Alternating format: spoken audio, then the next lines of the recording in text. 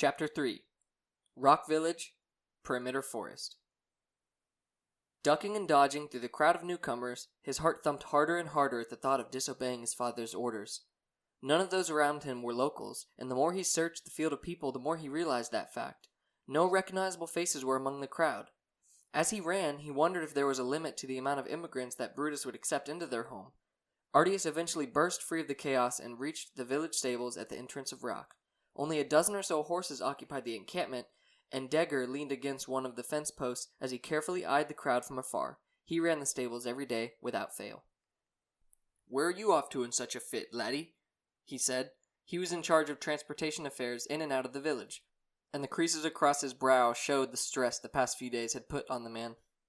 "I'm late I'm meeting my dad at the mill. Need some exercise," Artius yelled while continuing the healthy pace.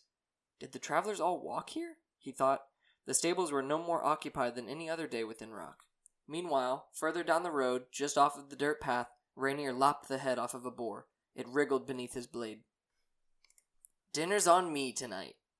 Nezzo was quite the distance away, pausing to listen to the other boys' victory chants. He had not been partaking in combat, but instead practicing mixing potions using ingredients he found around him. Findrel Winnow, the potions master of Rocke, had showed Nezzo a few alchemic skills. So far, he had already produced a healing potion for minor wounds. It sealed a cut along his hand in minutes, and it even cured an ache growing in his stomach after hearing a roar from deep within the forest. "This thing is my biggest yet," Rainier congratulated himself as he attempted to strip the animal of its nutritional contents.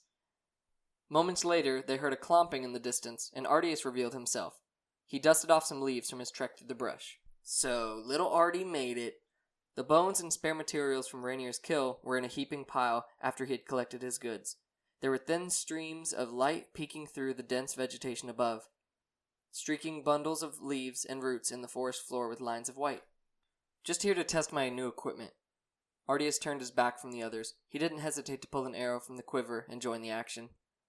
First, he struck some surrounding trees to warm up the blood in his arms. Once retrieved, he slowed his footsteps and began searching for prey. He was sure that his weapon would successfully puncture flesh. Rainier paid the boy little attention. He was tracking game of his own. "Let your arrows scare away my kill and you'll get it," he said as he continued down the path. Nezzo had gathered a bundle of mint leaves that he found growing beside a large, fallen oak and gently tore them to add to his concoction. He stayed quiet while mashing contents within his mortar and pestle. It was a mystery to onlookers how he managed to fit the equipment into that jacket. Rainier had slayed and processed another creature in what seemed like minutes to the others. He heaved the bag of meat over his shoulder and declared that he was heading back to the village. "Already?" Nezzo called from the stump on which he sat. "We just got out here." The light glittering the floor had now disappeared. The sky above was now overcome with dark clouds. "What, you want me to catch Zenos some meat for dinner too?" he joked. Zenos was the father of Nezzo, and the life behind the stela atop Rocke Tower. Their bickering was ignored by Artius. Out of the corner of his eye, he noticed a series of snapped twigs and tracks leading away from the path. The light was fading as clouds surrounded the skies above the forest and above Rocke Village. His vision was keen, and he could still hear the other boys jabbering down the pathway behind him, so he pressed on.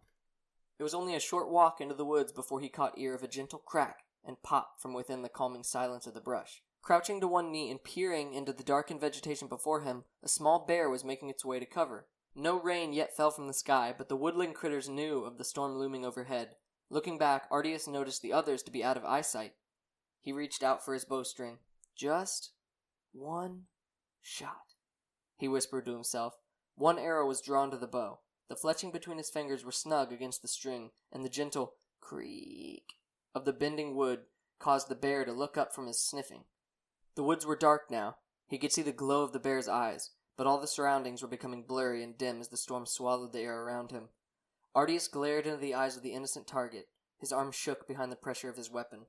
"Artius, we're heading back now. We can train another time," Nezzo yelled from off in the distance. The echo bounced from all the surrounding trees and made the animal flee back into the brush. Artius released his hold of the arrow, returning it to the quiver. Nezzo and Artius met back in the clearing where Rainier killed the boar, and Rainier had already begun walking in the direction of the village. All was silent but the crunching of leaves below and the occasional boom of thunder overhead. Birds and other critters had returned to a safer place. All was dry and dark. The entire forest sensed what was about to catch up to them. The pathway was not far from the Rocke stables. A gentle trickle of rain leaked from the sky and seeped through the canopy of dark greenery overhead. The boys trailed the path, all remaining silent but the patter of raindrops and the damp crunches under their feet. Each of their hearts stopped as an awful scream started down the pathway. It was followed by many more. Men yelling, women crying, and a terrible panic ensuing just beyond their eyesight. At first the noises were distant and faint, but it quickly developed into an uproar. They looked at one another in confusion and fear. Gigantic roars erupted into the air, jumping off the trees and into the booming clouds in the sky. Before they could start their run back to the village, a huge mass of fur jumped down from the leaves above. It turned to reveal itself. The hair around its mouth was stained with a crimson goo, and its teeth were longer than knives. Arteus stared into its glowing eyes, but the glow was nothing like the bear he had preyed upon earlier. It was red and piercing. Even Rainier backed away from the unknown being. On all fours, it sucked in its chest and let out the most gruesome call of any creature they had encountered. A wet roar, a sound as if the human scream and the growl of a bear were merged into one. They dashed in every direction, giving little regard to what lay ahead. There was a gurgling nightmare on their tail, and away was their only goal. The yells continued. Its speed was unmatched. It nipped at Nezo's heels. Rainier and Arteus could hear his screams echoing through the trees. Quickly doubling back, they both reached one another and ran towards the screams. Rainier's sword was already hoisted in front of him, with a steel grip when they caught a glimpse of the beast after Nezo. "Face me, scum!" he called to the enemy. Arteus' heart stopped. The monster contorted its neck to get a look at the challenge. When the distraction began to unfold, Nezo chucked a vial of an unknown liquid at the furry head. It was overcome in a haze of red and began to wheeze and twitch in pain. The attack was followed by a prompt spell of sparks that flickered all around them. The bear-like being was swallowed in Nezo's magic, giving Rainier an opening to approach. Speed was not in his favor. Before his sword could meet the flesh, the beast let out an even louder "Rah!"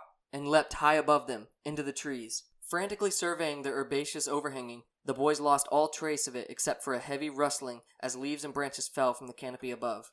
"Rainier, what is that thing?" Arteus screamed, tears coating his cheeks. His bow was in his hand, but it shook violently from the boy's tremor and fear. "Some kind of bear! I've never seen something so vicious. We need to find my dad." "We need to help the village!" Nezo yelled back. He had reached the others, and as a group, their eyes scanned the brush overhead. Erupted from behind Rainier, and the beast landed, tackling the boy to the ground and pinning him to the forest floor.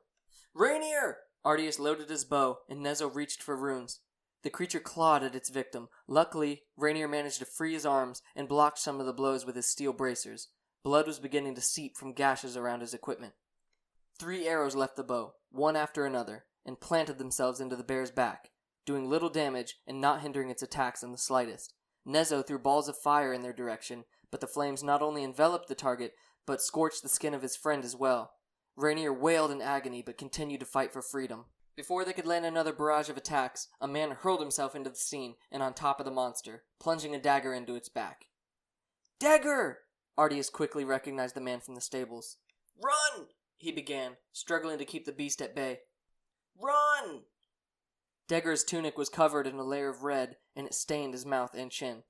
Rainier gave one last heave with all of his remaining strength, and pushed the foe from him. "Rainier! Arteus!" Nezo called. He had 3 vials of clear liquid in his hands. While Rainier made it far enough away from the roaring behemoth, the vials went flying through the air, landing at each of the boys' feet, one by one. They were each taken to a state of invisibility. Arteus was attempting to aim for the monster, but it wriggled left and right while Dagger continued to hack at its back. "Run!" he shouted once more. He was suddenly overcome by the beast's strength, and was pinned just as Rainier had been. "Go!" The monster let out another and plunged its claws into Dagger's stomach. The shock took control of the boys. Their legs did not move, and their potion began to lose its effect. They managed to come to their senses before the beast slammed its claws into the man once more. At last they raced for safety. They had lost all of their sense of direction, but they could see the glow from the stela through the trees and through the clouds. The rain had not reached much of the forest floor, but the orchestra of rumbling thunder and clattering raindrops hung ominously overhead.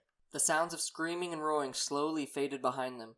Their invisibility had faded as well, but they were no longer in the beast's vision. They ran and ran, leaping over fallen trees and stomping through large areas of brush, and they met a clearing through which the village walls were in clear sight. The sounds of screams were nearly silent by this point, but the cacophony of the bear-like creatures continued in full force. Artius and Nezo looked to Rainier, who was rubbing at his wounds.